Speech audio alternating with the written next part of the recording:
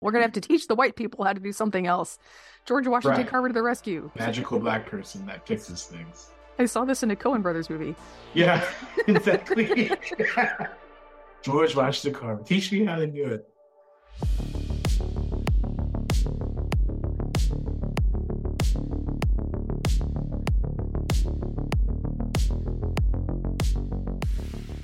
Hi, you're listening to Farm to Tabor. Today we're talking with Dr. Tim Fritz, historian and specialist on rice culture in South Carolina. Did I get that correct?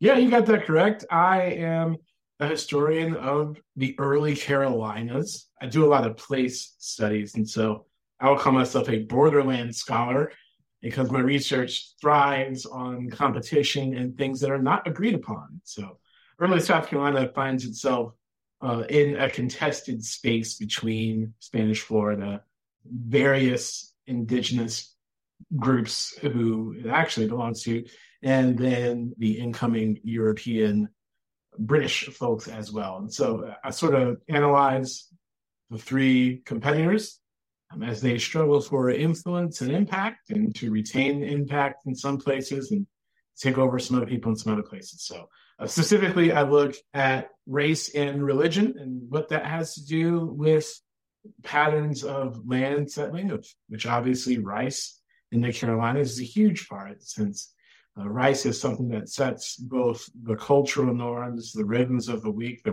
rhythms of the day. This is very important. So that's what I study. I've published some things about the Anglican Church in South Carolina, in these rice growing regions, places like Goose Creek, as well as some things about the use of enslaved military labor.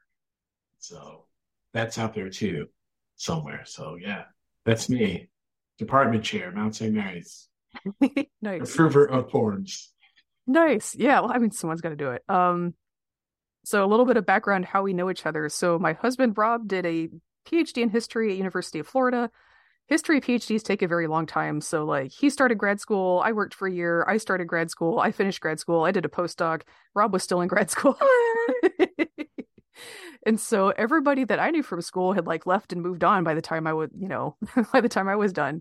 And the historians were only halfway through their PhDs. So we just hung out with the history people, and that was nice. And then when you have a crop scientist hang out with historians, they learn things that they shouldn't know. And there's no looking back. It's been great. So Tim and I, we go way back. Tim is the man who taught me how to drink whiskey. He was there for the whole character arc from like Mormon to whatever is happening now. I was. We're neighbors. Yeah, it was. A couple Yeah. buildings down. Yeah. So like, history, you get all up in each other's business, and just 9 years at UF will like make you friends. So Yes. Yes, it will. I got my Google Earth pulled up so I can look at rice plantations from the air. It helps me think. like it gives like an artificial sense of order and control and allows me to focus. Yes. So where are these that you're looking at? It's just basically anywhere in South Carolina. If you just like zoom into a marsh, Mm-hmm. you can sort of see from the air like the different, I wouldn't call them dikes. What do you call the embankments? Like the embankments and the secondary dikes and the Dikes, levees. Yeah, I haven't dealt much with rice. Like I'm more like a produce, vegetable, fruit orchards kind of person. Rice culture in the US is so specialized, like they just do it in a few specific areas. And for the audience, everything is laser leveled, and they have like 2-inch tall berms, at least in Arkansas. Like you need level fields. And so it's kind of like paddy rice, like the terraces you'll see in Asia, except it's a lot flatter. It's like 2-inch tall berms, like kind of wandering across the field. So you just have it divided into totally level parts.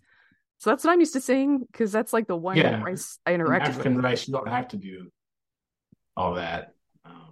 Oh. I don't know all the terms, so I'll just talk in normal talk.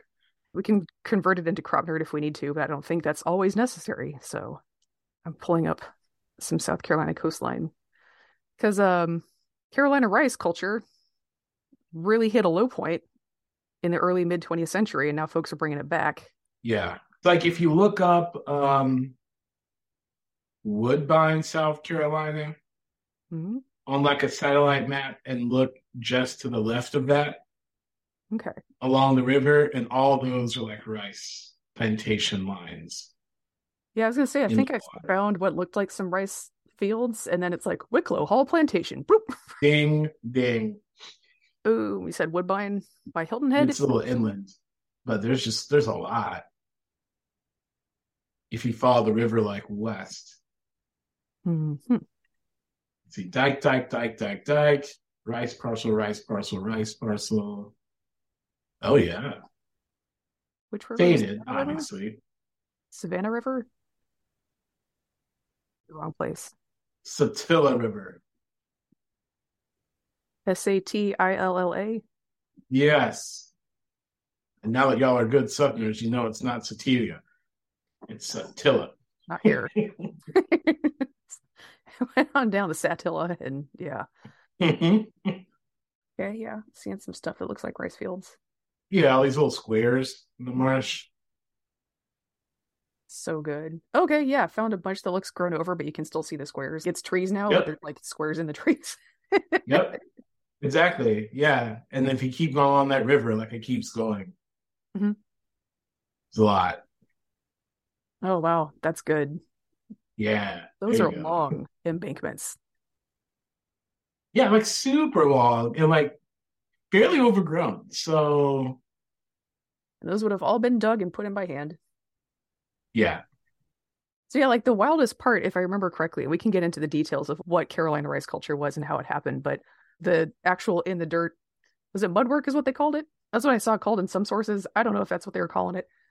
Sure. Yeah, the trenching and the irrigation management and the sluices and all that stuff. Because you just you got to get in there, dig stuff out, and like clear ditches. So you're doing a lot of that all season long, is maintaining those irrigation works.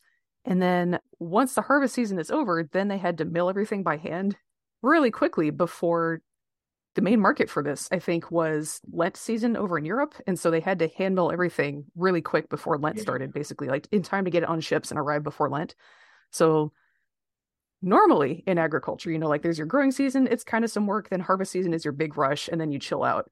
But like, no, with this, you just kept going, which is a little unusual. It's a lot. It's a lot. I think it was Black Rice was the book.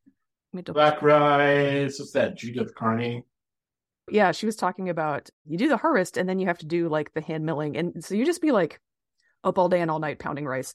And like fatalities just went up during that time period because people are just working constantly. And if you're already not feeling great from a season of trench work and malaria, milling season was what took you out a lot of the time, which is just, it's wild. Those are bad days. Those are bad days. Yeah. Because like, again, like even in today's agriculture, the emphasis is really on the growing and harvesting part. And then once the food is harvested or the crop is harvested, it's kind of like, and now it's not our problem anymore. Of course, what really happens is the bulk of the work in making food is the processing after you harvest it. Typically, the pattern now is like you grow corn or something and then you dump it off at the silo and the grain elevator guys take care of it after that. And they ship it along to Cargill or something and they mill it into cornmeal, high fructose corn syrup, blah, blah, blah. Yeah, what happens after harvest is like not the farmer's problem and they don't really think about that. And that's such a huge part of how people think about agriculture in the US now because everybody who writes about it is a white landowner and that's how they think about it. It's like not my problem. And so to see that process carry through all the way through with the same folks and just kind of like that disinterest in investing enough into post-harvest processing just goes way back. I don't really know what to say about that, but I'm just like, wow, it still kind of works like that.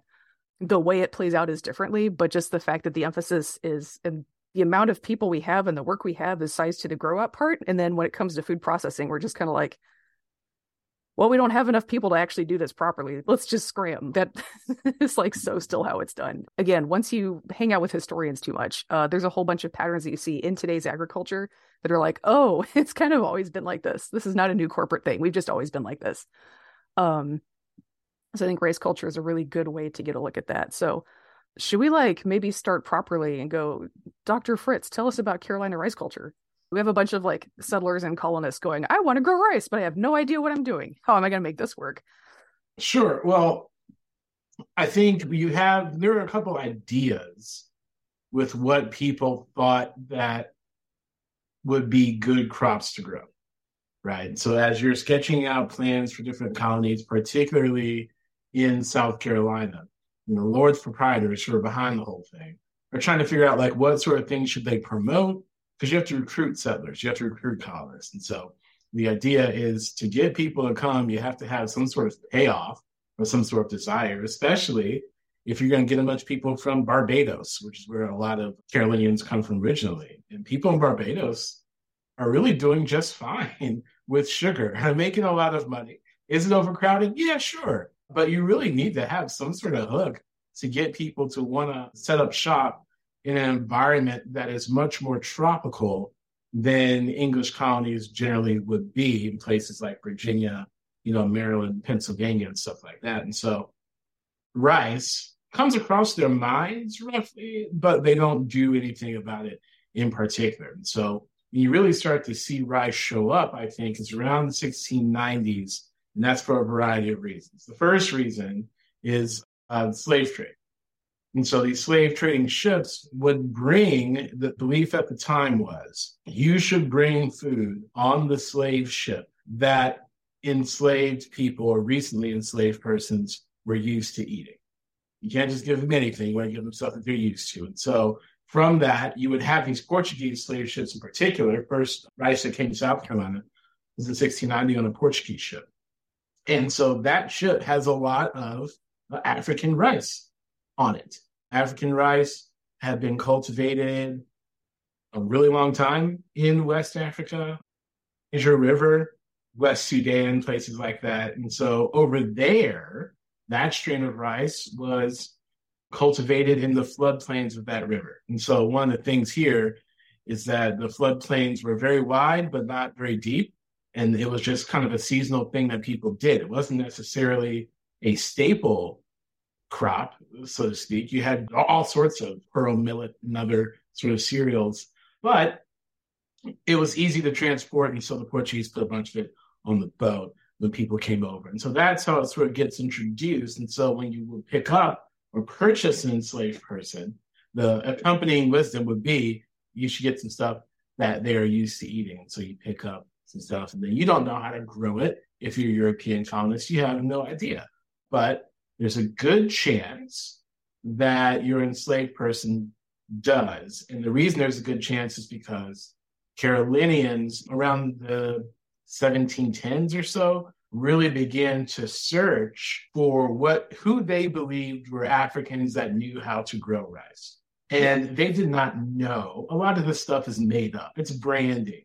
And so you would have like the marketing of all of this is like, yeah, it's like establishing different types of people. Like Angolans do this, and they are prone to run away or whatever and stuff like that. And all this stuff is invented for a variety of reasons. And a lot of the branding was based on, where the slave ship left from, and not about who actually was part of the cargo. And so even that stuff was false. But they got in their minds eventually, and they weren't entirely wrong, that folks from like the Senegambia region down to the Gold Coast had the most experience with rice. And that does track with those who lived along the Niger River and stuff like that. And so those people become recruited because of their likelihood that they'll be able to grow rice successfully. No one knew it was going to work out, but turns out it did, because these folks were extremely resourceful and had intimate knowledge about how to adapt rice, or in this case, Oryza glaberrima, which is the African strain of rice that they were using in West Africa. They were used to adapting it to various microclimates.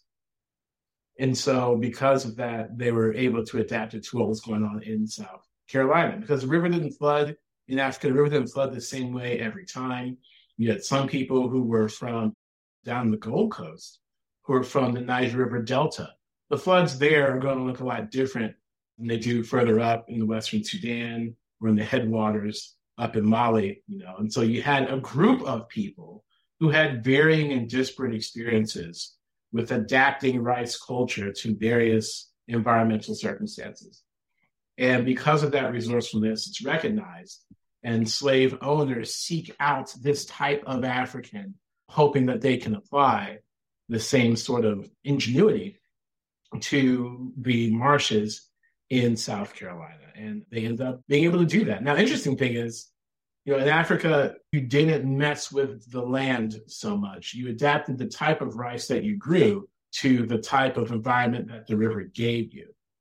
In the Carolinas, it was almost the exact opposite. They basically formed the marshes to be most suitable for the type of rice that they were most used to growing, so the Gladirema. And they set up shop, started to do that, bring intense knowledge, intense engineering knowledge, the ideas of flooding a marsh and then leaving mangrove trees and then sort of blocking off these various squares, burning the squares, cleaning them out. And it took 2 to 8 seasons really to get a rice parcel like ready for intense production. And this is all, things that Africans invented in their adaptation of Gladirema to South Carolina. The colonizers had no clue, how it sort of works. And so the slave culture of rice grew out of rice culture. And the rhythms of slave labor grew out eventually of how rice was operated. And so you take a couple of seasons to prepare a parcel, and then you'd have different rhythms and different people who did various jobs, dig the trenches, doing the other work and things like that. And then to incentivize all this, we use the task system, right? The task system said that the harder you work, you can have some days, or one day at least, to grow some things for yourself. And so the efficiency was incentivized through that. And so that kind of kept things in rhythm. You would work a certain number of days, and then you'd have the last day to either fish, grow rice for yourself, which people still did, and then otherwise carve out some sort of autonomy within slave culture for slave persons themselves. And so that's kind of how it got started. And in a lot of ways, Africans not only introduced the knowledge, but even the task system itself, which is usually recognized as a method of slave control, really mirrors some of the things that African cultures would do in West Africa when they took over a nation. They would also put work growing rice and also use the task system as well. And so it's sort of a mesh of how do you control labor? How do you incentivize the greatest production of the agricultural knowledge of the laboring folks?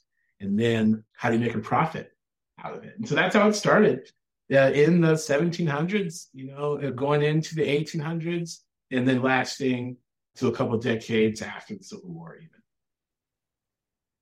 Yeah, and it seems like there are a few rice plantations that carried on through the mid 20th century. I actually have video from one of them. But yeah, it really degraded because the workforce that knew how to do that didn't feel the need to stick around post-Civil War in a lot of cases. Although, like, the people who did, I think this is where Gullah and Geechee culture comes from, is correct. Yeah, a lot of the folks who are growing rice, and like you mentioned with the task system and that labor organization. So I don't want to say it was more hands-off. Like in terms of micromanaging, there are systems that are a lot more micromanaging. Like you have Harriet Tubman, Frederick Douglass, Sojourner Truth. They're coming from small farms. So when they're speaking to experience, they're like constantly in the space and just sharing space with the people who own them all the time. Whereas the task system, there's such large operations with large crews of enslaved people. You could go a couple of days without seeing a supervisor under the task system sometimes. Yeah, a couple of weeks. It was more hands-off. See the slave owner. Yeah. So I don't want to be like, and it was chiller because you had your community, but like it was a different routine, it's a different system. And so that is part of why Gullah and Geechee culture managed to keep a different language, managed to keep a lot of practices, because I don't want to say freedom, but a little more autonomy probably in the way they managed that. Whereas again, like further north, you had smaller family farms, and it was just like a more intimate kind of impression where you're just kind of like up in their face all the time. I think like the point of that is there's just a lot of ways to oppress people. It's not like, oh, this one's good, that one's bad, but like there's just a lot of different ways to keep people under your thumb. And boy, we've explored all of them. So like kind of to speak to what you'd mentioned there, with there being different ways to grow rice back in West Africa and back in Central Africa, because you just have different environments. So for example, sometimes you would plant it like the river floods, and then you plant it either before it floods or as it draws back down. So that's one way to do it, is like post or pre-flood rice. Another way to do it is like you mentioned in the Delta. So it's tidal flooding instead. Every 12 or 24 hours, 25 hours, you have flooding. So you need different irrigation systems to deal with that. I think like you mentioned when we talked earlier, a lot of these rice plantations weren't just one location. They had like a bunch of different patches all over a section of marsh. So you might have some that are closer to the Delta. There's more brackish water. They're more tidally influenced. They have 12 to 25 hour water level fluctuations, whereas further upriver, it may be more of a seasonal thing. So you do wind up with a lot of different people who know how to handle different parts of that. So like people learn from each other, people train each other. So between all those different skill sets coming together in that one place, then you can manage all these different parts of the river. Great, we can expand our rice system infinitely. Yay. What I think is the cool part, like technologically speaking, is what they would do for the tidal areas. So this is what we call like the tidewater in the South, right? The river mouths where the water level in the river will go up and down with the tide because when the tide rises, water flows downhill, right? So the ocean's not as downhill anymore. Right. The river backs up. And so what'll happen is even though there's no salt water from the ocean getting into the river, it's not flowing backwards, but the river will get deeper because the fresh water backs up. And so you'll get these tidewater areas where you could dig like an irrigation channel, and at low tide, you can drain the field, and at high tide, you can fill it up. So that was a lot of what that irrigation system, at least around the coastal and the tidewater areas, revolved around was like tidal timing. So basically, they're using the moon as an irrigation pump, which I think is very clever. It's a very good system, sustainable. That thing's probably not going to fall out of the sky anytime soon. It's renewable energy, yada, yada. So it's a really clever system, and it's a shame that they couldn't just leave people alone and let them do it at home in peace. But that is the technology they were bringing over, and that's the technology that all this wealth that was built in South Carolina relied on, was people who knew how to do this, knew how to dig the trenches at the right depth to catch the high tide. If you're closer to the ocean, you are going to start getting some brackish water. So Glaberrima rice, some strains will have some salt tolerance. And so you have to know, like, okay, I'm going to let some high tide in, and it's going to be a little bit salty. And then as the water evaporates, it's going to get saltier. Can our rice take that? And you have to get the timing right so you can let it out in time. It's very complicated. Part of what this interests me for is we have this impression, I think, in the modern US among lay people that farm labor in general and enslaved labor in particular was just like brute force manual labor. It was just like unskilled, which number one, you shouldn't have to be skilled labor to not be enslaved, and then number two, there's no education bar. Oh, you're smart? We'll let you go. Like, that's not a thing. That's not how this works. The fact that these people were so knowledgeable was precisely what made them valuable on the auction block, I maybe hang out in the tech industry too much. You have a lot of tech bros who are like, well, it's okay if the country is spiraling into inequality because people love me and I have a highly valued job and I'll always be safe. And I'm like, oh, you think that's how this works? Exactly. Yeah, I think that's what we're getting at here in terms of modern applications for this knowledge. Yeah, I think the idea, and I think part of the historical baggage that comes along with that has a lot directly to do with rice, actually. Because, 1739, you have the Stono Rebellion in September 1739, happens just outside of Charleston, which is a rice growing region, takes place on the Stono River, which had the type of agriculture that we were just talking about, very close, about 3 miles in from the Atlantic Ocean. And in that uprising, you had one enslaved person in particular, named Jimmy with an E, not nine, who comes one Sunday morning and decides that now is the time. There's about to be a law coming out at the time, in 1739. They're about to enact a law that said that all white males over the age of 16 had to be armed all the time, even in church or even no matter where you are, but it's compulsory weapons carry, because the enslaved population, the African slave population, had reached what they believed was not a safe level. 3-1 in a lot of cases made a lot of people pretty nervous because you know how you're treating individuals.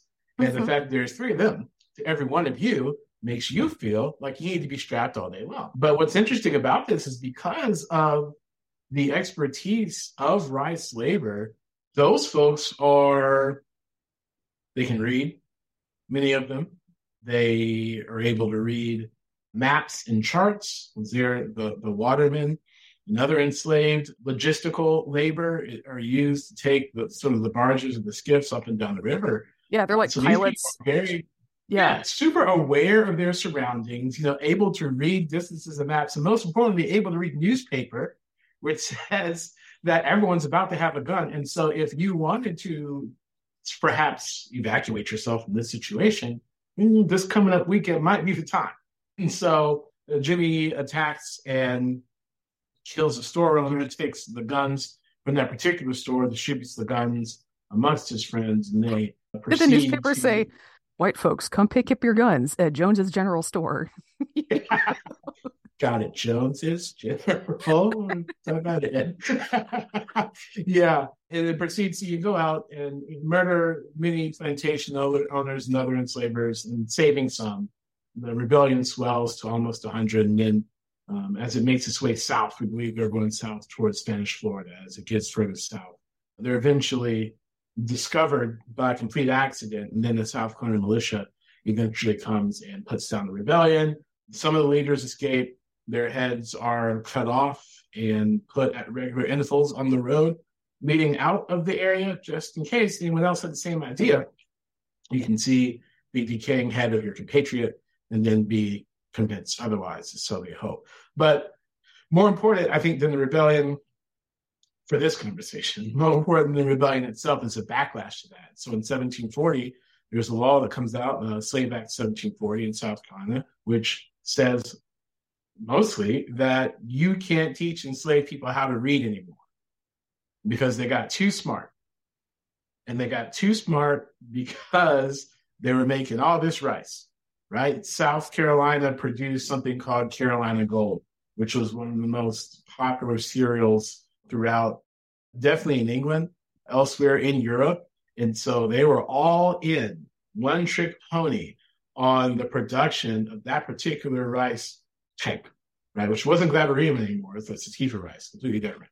But that's where the money came from. And it relied on not just agricultural knowledge, but logistical knowledge, working understanding of English, and probably the understanding of a few African languages to be able to differentiate and mediate to make the logistical system run after the actual rice is harvested, right? And so after that, so organizing skills, yeah. Right. All those things, you're not allowed to teach folks how to read anymore. And then you're not allowed to let people gather. We're talking about the task system. People can't gather in groups of 5 or more unsupervised. And so it's at that point, I think, that the stereotype comes that enslaved labor doesn't have smarts, that they're all illiterate and they just do what you tell them to. And if you got one that could read, ooh, that was a big deal. Can you believe Phyllis Wheatley? Oh my goodness, she can write. Where that was knowledge that was quite common in the dry stage, in those initial economic stages in the colonies. And so you benefit off of that knowledge, and then it gets too big, you get nervous, and you cut it off. And so, yeah, I think it's very interesting that this idea that labor doesn't have knowledge is because people were afraid that if the labor had too much knowledge and got too numerous, well, perhaps they wouldn't be the labor anymore. We can't have that. Mm-hmm. And so it sort of works both ways, this idea of labor having knowledge and then relying, in fact, on the knowledge of the labor. It's a very difficult balance, I think, historically, to walk that. Yeah, so this is like a thing that kind of comes up. It's just like, well, wealth behaves this way. And you're like, well, actually, they don't know what they're doing. They have to experiment too. So there are a lot of tensions, and you can see this as slavery systems in various parts of the Americas are formed and experimented with. Is like the people in charge of it didn't know how to keep people in slavery securely at first. They had to learn just like everyone else. So, like you mentioned, at first they're like, oh, wow, there's these really smart, skilled people. We'll just put them to work for us. And then they're like, oh, wait, they don't like that. Oh, we're going to have to think through supervision here. And they learned that the hard way by fucking around and finding out. And indeed. Yeah. And so it was really interesting to me. I think Accounting for Slavery by Caitlin Rosenthal is pretty good. And it kind of mentions some of the tensions that were here. She was like, yeah, a lot of people, even after the slave code said you can't teach enslaved people to read and write, would do it anyway. Because literate employees are literate forced captive labor are just so useful. Yeah. They were pissed. They're like, what do you mean I can't do this? That's my money. Yeah, exactly. They're like, well, a lot of especially later in the US, because the transatlantic slave trade was cut off. And so you couldn't just bring in new people anymore. So it's like, okay, we're just stuck with limited domestic supply of captive labor. And so renting people became a really big business. You'd have small family farmers who are like, I'm independent. I don't own anybody. I just rent my labor from a neighboring bigger plantation or whatever. And if you're renting people out, the more skilled they are, the more money you make. And so there was a really good financial incentive to have enslaved people as highly trained and educated as possible. So that's really interesting is I think currently we're dealing with the situation where we have an upper class that's nervous about the public being too educated. There's a lot of attacks on liberal arts education, people have too much perspective on our history, what's going on, what we've been up to. We have to undermine that education, cut the funding, get people to think they don't want this, call it useless, that kind of thing. So not the same situation at all, but a very similar drive of like, oh, they know too much. We better roll back in order to keep ideological control. And so I think if you're living in the current moment, it's very easy to think, oh, rich people have just always been against education. And that's just not the case. Like, if there's a situation where they think they can profit from people being smart, they're all for it. It's only when education is actually like empowering the people who have it that it becomes a problem. Yeah. I mean, there's like weird divides. I think in the case of the Carolinians, it opens up a divide between those in power who may or may not have been like present, right? There's absentee landlords or people who are running the colony who aren't always even around, right? And so you're taking directives and stuff from England, and they say, well, you all do this. And then if you're on the ground, even if you are wealthy, you're like, whoa, whoa, whoa, whoa, wait a second. And then you have the lower people who are like, wait, whoa, whoa, whoa, whoa, even way more in a second, right? And so it just exploits a lot of divides. You're like, the government's taking my money. They want me to be great, stuff like that. So Yeah. it's interesting. Yeah. Well, and like this came up a lot. So my husband Rob did his PhD in Haiti right before the revolution, right? And so a lot of similar tensions show up there because it's a similar economic environment, just with sugar instead of rice. And so they had this constant tension of like, yeah, we want more enslaved people because then we'll make more money with their labor. But like you mentioned, the higher the ratio of enslaved to free white people, then the white people start getting nervous because they're like, I'm outnumbered. And so France had an active effort underway to like get more white people to the colony, but like nobody wanted to go because it was colonial Haiti. So they had a whole thing of the crown was very invested in like trying to keep a balanced population for like security reasons. And the folks who were actually in colonial Haiti owning plantations were like, no, I only want people I can force to work. Who are these other hosers you're sending over here? And they were very upset about it. So yeah, like you mentioned, like there can be some real tensions between maximizing profitability, maximizing security. So you have different, like, it's not just all white people being on the same team. Like there's like different crews of white people at each other's throats. What's the best way to exploit other people's labor? I think what we're talking about here is called Creole governance, a colony where the people on the ground are making tons of money from maximizing exploitation. And then you have folks kind of in the capital going, oh, this doesn't look very stable. Oh, yeah.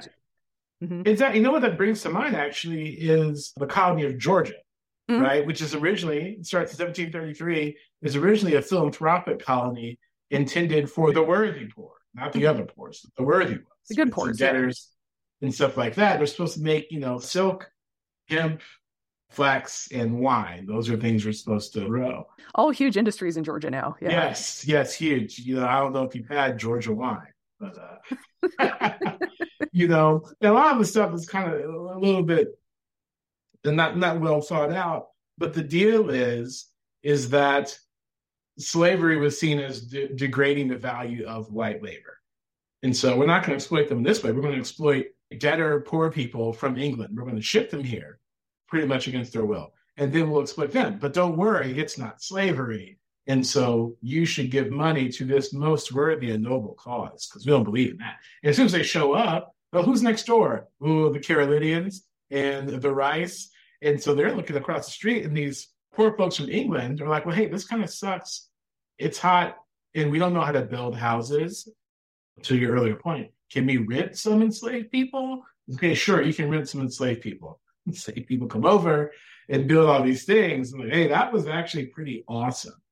Can we just have them? And James Oglethorpe, who's the head of the whole thing, member of parliament, veteran of all these wars and stuff like that. He's like, well, I prefer not. And eventually he gets pushed out of the governorship because the renting of the enslaved people was enough damage in itself. People had one taste. The exploited people had one taste of exploiting somebody else. Fascinating. And then they couldn't let go of it. And so slavery was outlawed from, I think, 1733 to 1750. That's not very long. By 1750, they're like, we're just going to be like everybody. Even after Stono. Stono's in 1739. And so they saw what happened and still said, you know what? We're still going to try it. We'll just take our chance. Just like, I can handle the peril. Yeah. Gosh. Yeah, it's wild.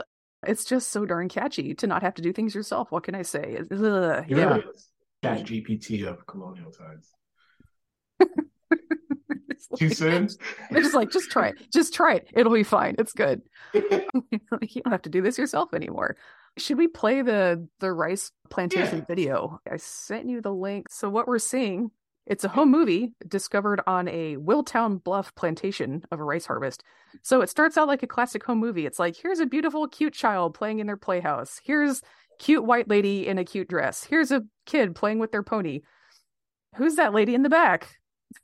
When you're feeding the chickens. So this is from the 40s. Here's a guy walking a cow. There's some kind of plow in the back with a guy driving the reins. His coat was very stylish. I liked it. I know, it would look kind of snappy. I was like, I want to know what his story is. Here we have people harvesting the rice by hand with sickles, and there's no sound in the video, but you can tell someone's probably singing because their movements are in sync. So that's interesting. Here's a kid banging on cymbal in the field, and then we're about to, yeah, here's a guy standing up on a wood stand flinging a whip around. So that's to keep the birds away, I'm pretty sure is what they're doing there. And then some people are like cooking something or like doing something with the fire, picking up stalks. So yeah, this is just up like classic transplanted from West Africa rice cultivation being filmed in the 1940s. Yeah. And I just looked up Willtown Bluff on the maps. And yeah, those rice parcels are like super well defined just across from where they are. So Yeah. As a historical document, this thing is incredible because number one, you get really good technical info on how they're doing just the day-to-day like manual stuff. Given the choice, I would choose to automate this process as a social artifact. It starts off like a classic home movie. You're like, oh, family, pastoralism. What? It just yeah, really like they literally captures. roll into the shot. They just looking around and the guy like rolls in on like the car and it's like, wait, what? Uh-oh. Across the screen, here it comes. hmm Yeah, I think it really captures like this is the thing that I was constantly grappling with, like as a modern person who like works in agriculture, but was not like I'm not in a landed family, but you're white, so people treat you like you're on the inside, and it's interesting. They just say all kinds of things to you, but like it just really captures the vibe of working in agriculture, which is like it's so lovely and outside and what. That's it.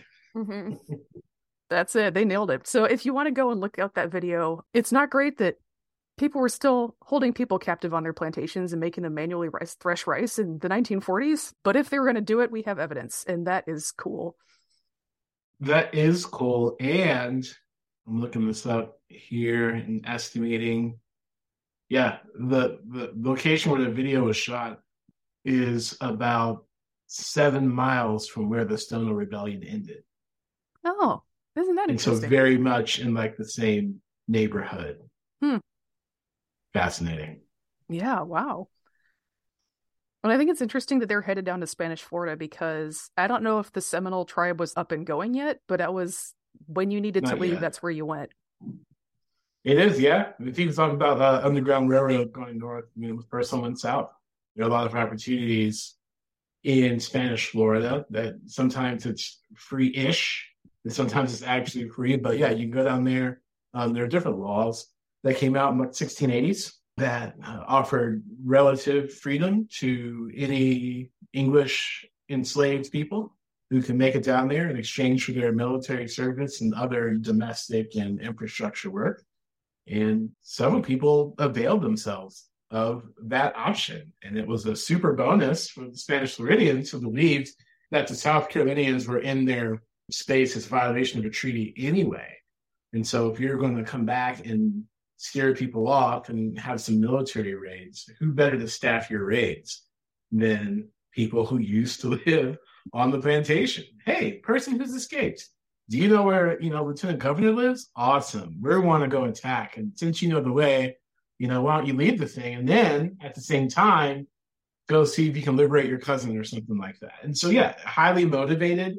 And again, knowledge there. You have knowledge of the terrain. You have knowledge of the politics and situation. So that stuff is valuable, even outside of slavery itself. For any sort of imperialistic colonizing nation, knowledge is something that if you don't have yourself, it's certainly something that you want to take over and control Yeah. for your own ends.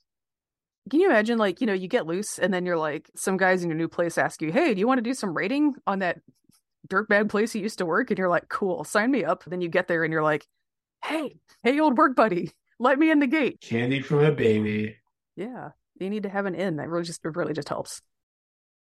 Coming from the crop science angle, so I do this thing, which in history they call it presentism, and you're not supposed to do it. And I'm just always constantly doing it because I can't help it. Because like in agriculture, it's not like we do things differently now because the future happened. It's because the economic incentives now are just different. And if the incentives now were like they were back then, we'd still be doing the same thing. Like there's a lot of places in the world where just manual harvesting of things and processing is still the norm because that's what the economic incentives are. So when I look at this stuff, it doesn't feel like you're looking into the past. It just looks like you're looking into like different economic conditions. And so like I'm probably like a little too prone to being like, oh yeah, that's relatable. But it also kind of is. Just for context, when we had Russia invading Ukraine this last spring, everybody panicked about, is there going to be enough wheat? Unbeknownst to apparently everybody in the West, India's really been increasing wheat exports for the last few years. Like it was actually getting to the point where there was too much of it and it was piling up and starting to rot. And they're like, we have to export this. So for them, the invasion happened at just the right time. But they're pumping out millions of tons of wheat, and it's almost all harvested and threshed by hand. How many millions of people does it take to do that job? Like I don't even want to think about it. It's crazy. But that is like an entire national wheat industry that's filling a huge part of the global market right now for wheat, and it's just completely done by hand. Wow. Yeah, I don't know what that has to do with anything. It's just when I see people doing like crop work by hand, I'm just kind of like, oh yeah, sometimes it's like that, sometimes it be like that. Mm-hmm. And in the US, there's a lot of parts of agriculture that still haven't been automated because it's just hard to teach machines how to pick fruit without squashing it. So that has a big part in like how agricultural labor works. Grain is just really easy to automate because you can't bruise dried grains. So it's like one of the first things that got automated. Like the Romans had primitive wheat combines. So that started super early. But something that's getting automated right now in the US is like the hatch chilies in New Mexico and Colorado. And if you say New Mexico and Colorado to farmers in either one, they'll get mad at you. They're like, no, only my state. But like ever since the US economy tanked in 2008, it's been less of a winning proposition for people to move from Mexico to the US to do farm labor. And so our farm worker population is going down, the age is going up, and new people aren't getting into it because I don't know if you heard, but it's a terrible job. Imagine that. Yeah. And the ways that white landowners are coping with it are like really something to watch. Like being in the industry is seeing this firsthand. According to the theories of supply and demand, if there's not enough labor, you would simply pay more for it. Obviously, that's what must happen. That is largely not what happens. So what happens is they automate, or they're resorting more and more to prison labor is what's really happening, because the rent-a-gang system is just, like you mentioned, it's that addictive. It's happening all over again. The ideas of automation, drove a lot of the ending part, I think, of large-scale rice culture. A lot of strains were pushed aside based off of what could be, mechanically milled versus the type of things that you relied on the knowledge of the labor for. And if you look at rice like worldwide, the reason that you see sort of Asian strands of rice kind of become dominant in most of the world again is because of the automation stuff. Mm-hmm. So this one goes automatic. So let's just get this. Is it the best? No. Does it taste the best? No. To the point now that there's a scale. Only Asian rice or rice of sativa, wheat, maize, and potatoes are the main things. And it's followed by sorghum and pearl millet from Africa, right? And so Africa used to be at the top of, contributing to world human food production, but then machines. Yeah. So some further input on that. The milling technology from 1 or 2 centuries ago probably, would not handle Glaberema very well, but we could probably do it now. The thing is, like, we just already have all this milling equipment designed for, sativa and indica rice. Again, to kind of take it back to the, like, nobody respects food handling thing. I see people spend so much money on tractors, and then you're like, have you considered, like, if you want to make more money, instead of selling your grain to a silo, you could grow something a little bit different. The silo is not going to take something different because they can't put it in the big silo with the same thing everyone else is growing. So if you want to grow something different, you have to invest in your own storage and your own little hauling machine. You have to have your own processing equipment, right? My viewpoint is farmers who are in it to win it will do this. And if they're in it for a property management side hustle, they will not. And that turns out to be the majority of farmers. So the key to actually making a living in agriculture is to do processing. That's where Right. the value is. Like, that's where the majority of the time that it takes to make food is invested in, right? So, like, of course, that's where it gets the most money. That's not because agribusiness came over and forced prices down. That's just literally how labor in agriculture works, right? That's too much work, right? They think their tractors were sexy. I think I heard the song. Yeah, That like told me that was true. that's the thing is tractors are sexy and like mills aren't, you know? So like that's literally what happens, right? Will I come Um, see my mill? No. Oh, no. Yeah, I'm like it's like, yes, okay, grind good. that grist. Okay. But yeah, like that's where the actual value in the food chain is in handling, processing, and distribution. And I have like entire episodes that I've done about how like white men don't respect that because it feels too much like cooking. And they're like, well, it can't be real work because if this was real work, then women's work is real work and they should get paid. So we just can't think about that. So like when we're talking about like various forms of labor and how they get typecast to certain people and therefore they can or can't be worth anything, there's just layers, right?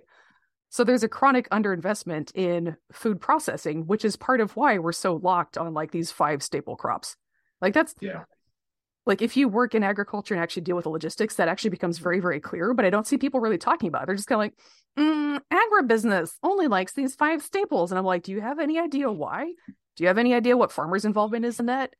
Nobody tied them to a post and said, you can only sell to the big agribusiness guys. They have access to loans. They can diversify into processing and do different things. They just don't want to. So, like, they don't see that as real labor that's valid for some reason. You got it. And then everybody's like, oh my God, we're like trapped by agribusiness because we can't have any new ideas. So that's the thing that I'm frustrated about, which is why I just talked about it for 5 minutes. But it goes back a long ways. Like these attitudes are so deeply ingrained. And I think we're really in a habit of like blaming technology or like climate for the way our agriculture turns out. There's very determinism going on here. And I'm Yeah. like, it's our social arrangements that got us here. It's what we think is worthwhile and what isn't. That's exactly true. I agree 100%. I Ugh. got lost on the Chili's tangent. Oh, yeah. New Mexico. New Mexico. So 99% Invisible is another podcast, and they did an episode on this. So they interviewed me for it, which is how I found out it was happening. But this is mentioned in a different part of the podcast that I'm not in, and you should still listen to it. They interviewed a farmer. So what's going on is the chili farmers in Colorado, New Mexico are having a hard time getting labor. It's like a very familiar story in ag right now. And they're like, it's so hard to hire and you can't find good help these days, blah, blah, blah. We're going to try and invent a machine that can pick chilies, but it's hard to do because they have a really thick stem. So you can't just pull them off the plant. You have to like have some kind of thing go in there and like nip the Yeah. stem off. But then you need machine vision. You need to breed chili plants that have a thinner stem. Like you've got to do something to make that doable, right? So they're working on that. But just like off the cuff, they interview some farmer and he says something that sounds like it's not related, but I'm like, this is the best part of the entire episode. He's like, when I was a kid, this is what was normal. When it was time to pick the chilies, we'd wake up in the morning and the crew would just be waiting there in our driveway because they're migrant workers. And so they know where the gigs are and when they happen. So like when they finish up the last gig that happens like seasonally before it's time to pick chilies, they go to the chili place, right? So these farm workers, who I'm sure everyone was convinced are unskilled labor, what are they also doing? Administrative labor. They're handling scheduling. They're handling recruiting. The farmer doesn't have to deal with any of that. They never learned how to hire labor because they're used to literally waking up in the morning and it's there. Mm. So yeah, they're serving also this really important timekeeping and recruiting function by being migrant labor who like knows what the job schedule is. So this is across the board. I find in U.S. agriculture, farmers who have to hire labor are actually really bad at it. They don't know what recruiting is. They don't know what training is. They're used to skilled people showing up on their doorstep at just the right time. And when that doesn't happen, they're like, the world is ending. And I don't think they realize that like this is a skills gap that I have. That's not how they see it. They're like, the world is out to get me. Oh, yeah. Yeah, that's certainly 100% the deal these days. You can't find good work. No, it's probably not it. Yeah. I was recently at some kind of clutch of farmers, and one of the farmers was complaining about how when they hire people to pick their strawberries, they're like, well, they come and they don't already know how to pick strawberries. And we have to teach them how to pick strawberries. What is the world coming to? And I was like, how much time do you think the manager at McDonald's spends going, these people I hired don't already know how to run a deep fryer. I can't believe I have to train them how to run a deep fryer. There's a lot more deep fryers in this world than there are strawberry fields, okay? And yet it's understood Indeed. that as a manager, it's your job to train, isn't it? And you see this in plantation rice as well. The people who are in charge of the exporting and in charge of the land purchase or any of that, or who are in charge of purchasing the labor, the slave driver is the one who knows all that stuff. All the stuff about like how to train to do these things or how to get people to do things and all the greater productivity work.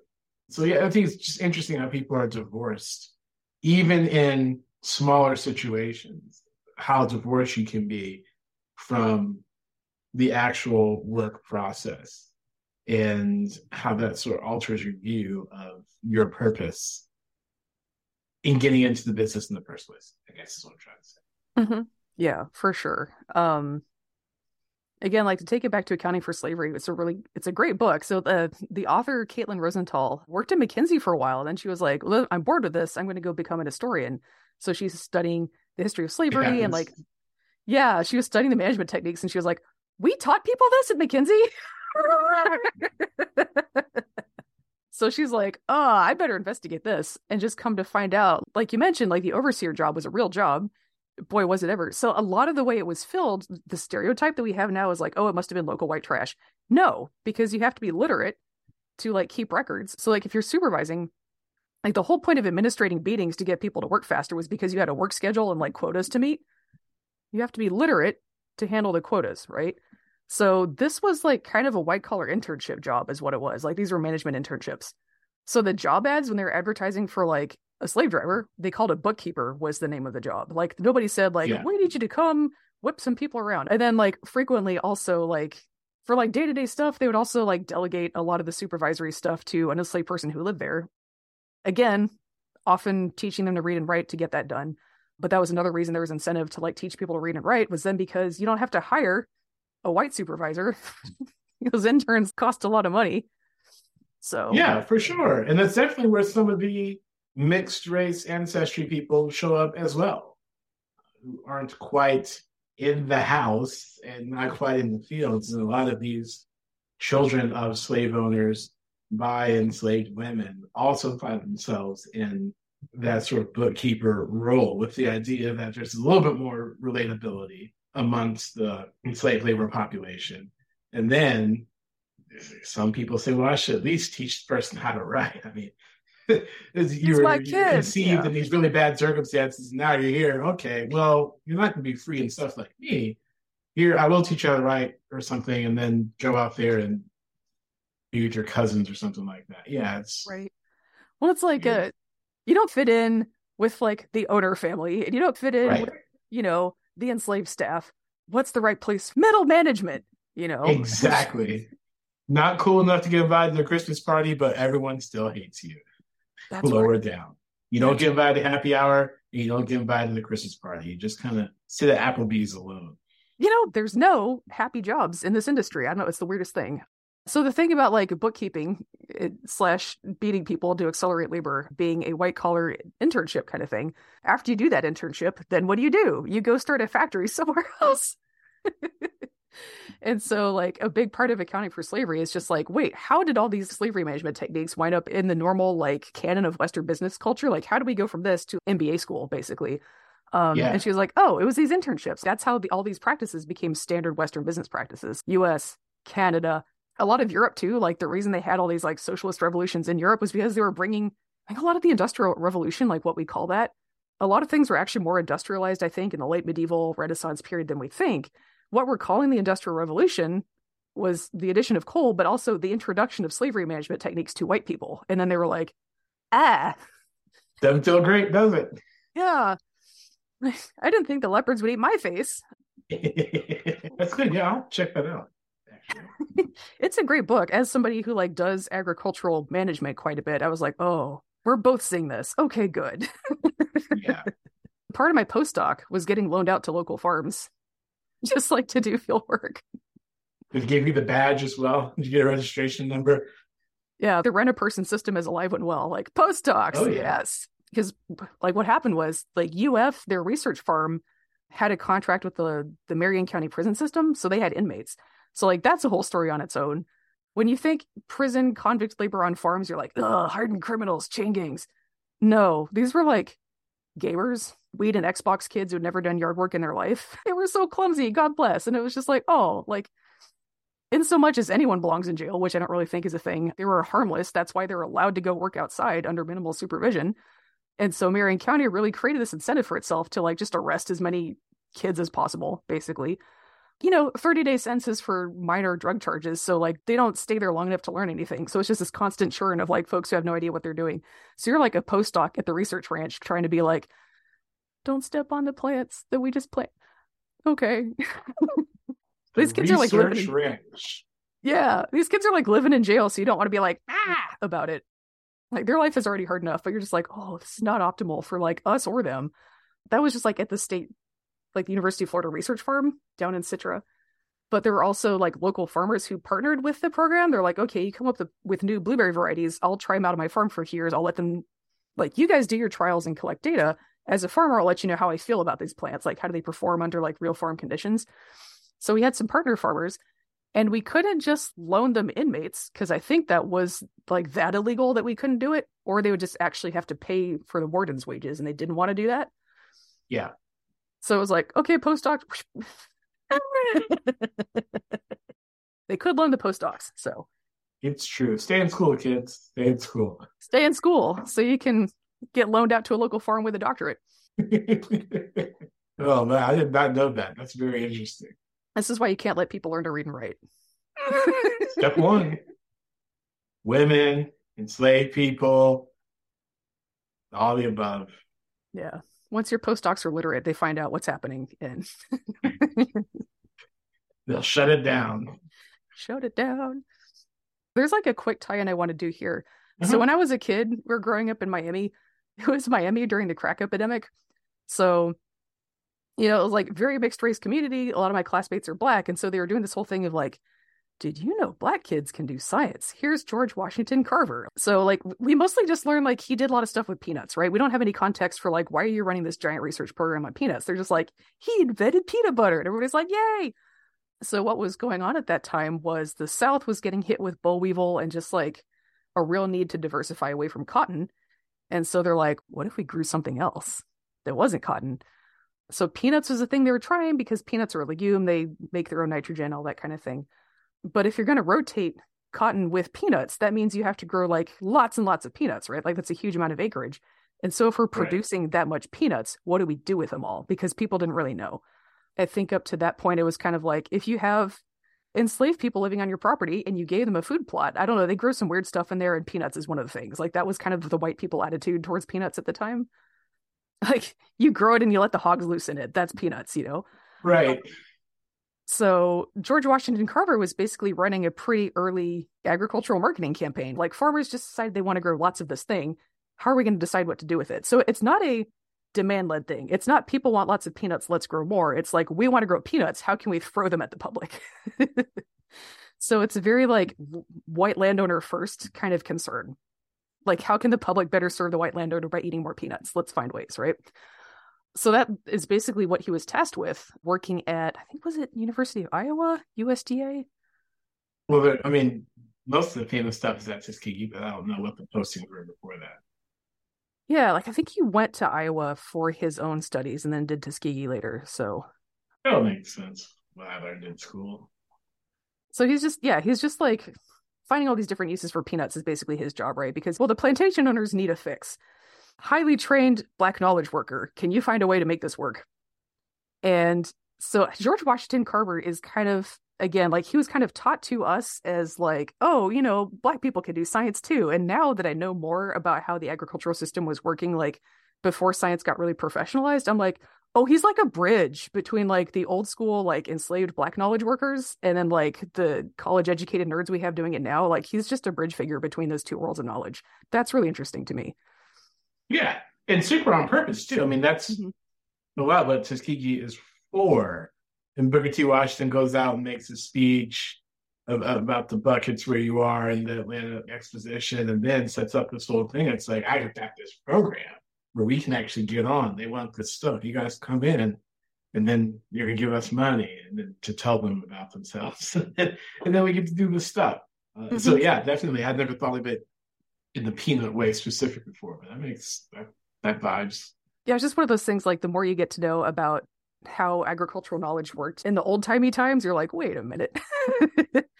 The way agricultural knowledge workers nowadays are framed is, oh, those pin-headed nerds, and there was the rise of experts in the mid-century when everything got corporate. And I'm like, that's when you had to start paying them.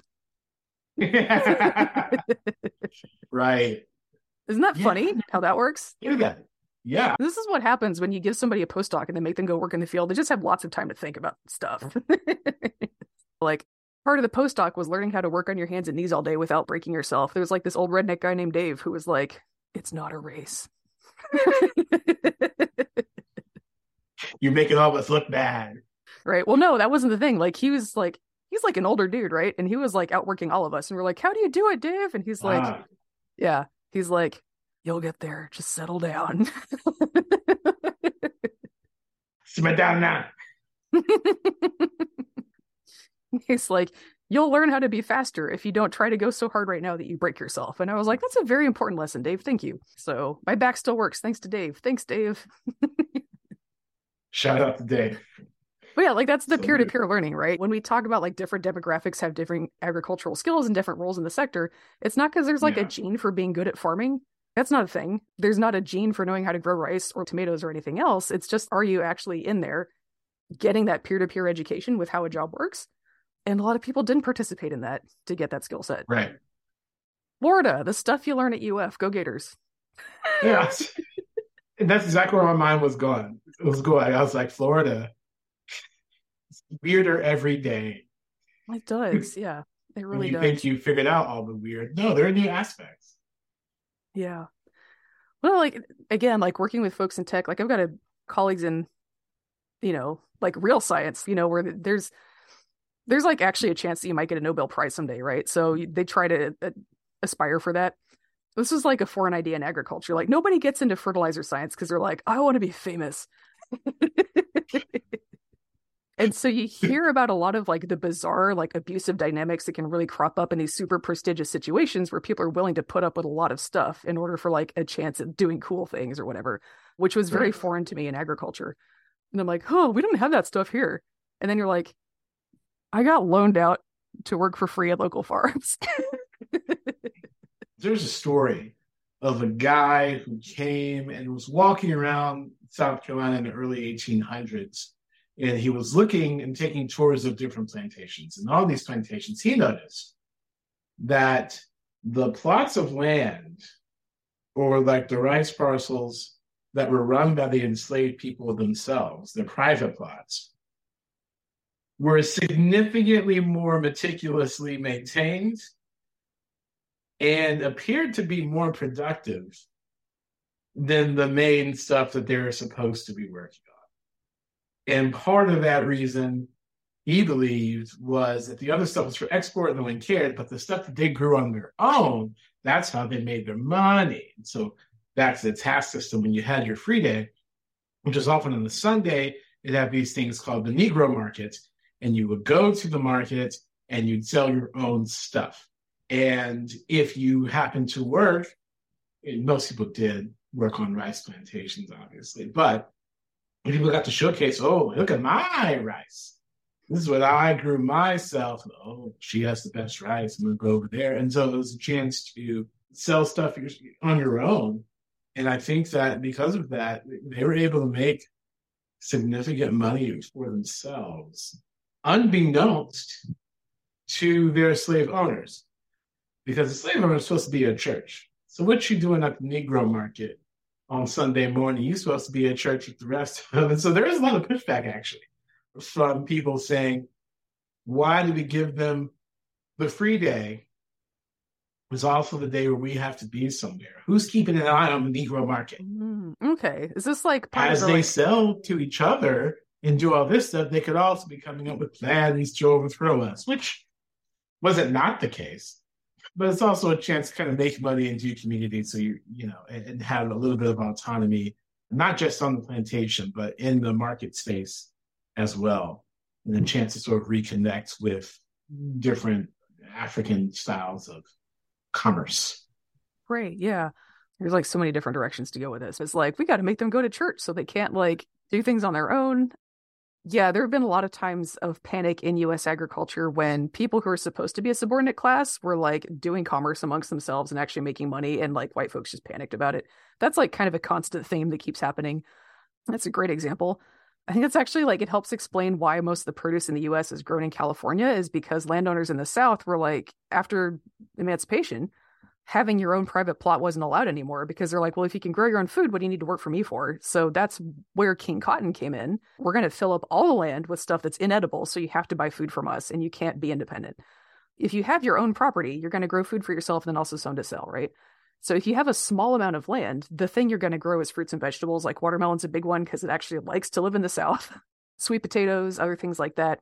They're marketable. People like to eat them. And so you can make a decent amount of money from a small plot of land with produce. Things like cotton, most of your bulk grains, not very high value. So to make a decent amount of money on them, you have to have lots and lots of land. If we have a social system where like primarily white men have access to land, especially large tracts, then an economy that is heavy on bulk, low value goods is going to favor white men because those are the only people who can make money on that because they have enough land to make money on it, right? So, Yeah. so growing anything else becomes a threat to white supremacy.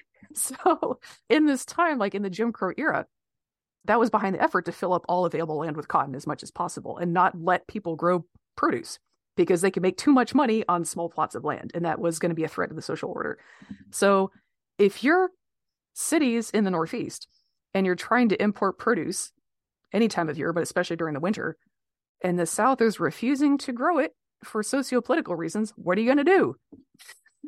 So I just like built railroads out to California and imported stuff from there because it was literally easier to like build a railroad across the continent and import from California than it was to get the South to fix itself.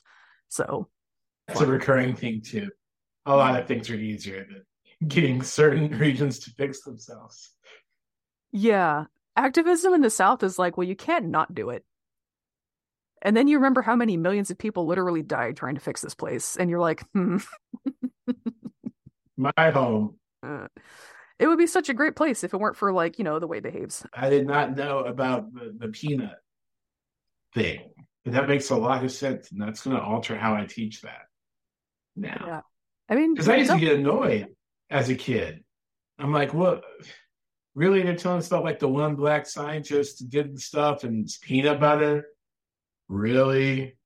Okay, are you trying to pander to me and say, hey, kid, you like peanut butter? Did you know a black man made that? Or what? Like, I'm supposed to be impressed? Like, what are we doing? And obviously, there's a lot more than peanuts. There are all sorts of things that George Washington Carver did. But the fact that peanut being deliberate strategy, especially in Georgia/Alabama, makes a lot more sense now. yeah. A lot. They're like, for this nation to survive the boll weevil, we're gonna have to teach the white people how to do something else. George Washington Carver to the rescue. And then, like, yeah, I don't know, like magical black person that fixes things, like in the movies. like, I feel like I saw this in a Coen Brothers movie. Yeah, exactly. George Washington Carver, teach me how to do it. Yeah, but I mean, like, that's probably where the trope comes from, right? Is like, I don't know what I'm doing. Let me ask this guy. Well, there's that. They have speaking of whiskey, they have Uncle Nearest now. So Nearest Green is the African American man who taught Jack Daniels how to distill and was instrumental in establishing the charcoal filtering process. And now, they call it Uncle Nearest, right? And so he's the magical black man in the background. Is like, this is how you got to do it, and it's not anything that Jack Daniels has tried to uncover, and actually it's a great partnership between, because Nearest Green, the Uncle Nearest is black owned company, and so the partnerships there has been good. But every industry has just your magical black man. He's in bourbon. Yeah, smallpox inoculation was one of those. Finding out that there were mammoths in North America was one of those. Yes. Benjamin Banneker and the site plan for Washington, D.C., the agricultural plans.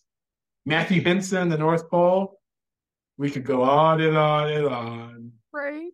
Like, who's really doing the work, people? So like the indigo thing, we talked a little bit about this. Indigo was used widely across like the Islamic world, West Africa, Middle East, and through Asia. It just didn't really grow in Europe. It's So too colorful. They yeah, wouldn't like it anyway. It's it's not. like too saturated. They used a plant called woad, which had a similar chemistry to make a blue dye, but it wasn't as strong. Like they just didn't have that as much indigo dye in the plant. So a big part of the indigo industry story is Eliza Pinckney Yeah. Lucas. Yeah. Very special white girl was left in charge of a plantation in her teens or something. And she's like, I'm gonna do good. Or like, I'm just gonna like, I'm really gonna make this place work. And so a big part of her idea was she realized that some enslaved people were growing indigo and using it just to dye their own clothes. And she's like, we could make a business out of this. So she makes some arrangements to like figure out how they're doing it because there's some weird chemistry going on with the indigo dye molecules where like it has to have a redox state um, at a certain level. So you have to run some fermentation to keep oxygen out and keep the pH at the right level in the dye vat and all this stuff. And the way I've seen this presented is like, oh, this was knowledge that like Europe didn't have because, indigo is grown in these other places. And then I'm like, the woad plant has the same dye molecules though. So people in Europe knew how to do it, but they were probably in the dyers guilds and they weren't telling, which is interesting. Yeah. Yeah, so slavery in that case, like you can force people to tell you how they do things, which you can't do to guilds. So in that way, slavery was like a way around intellectual property protections. Isn't that great? Yeah. So many connections in this country. Pick your haunting.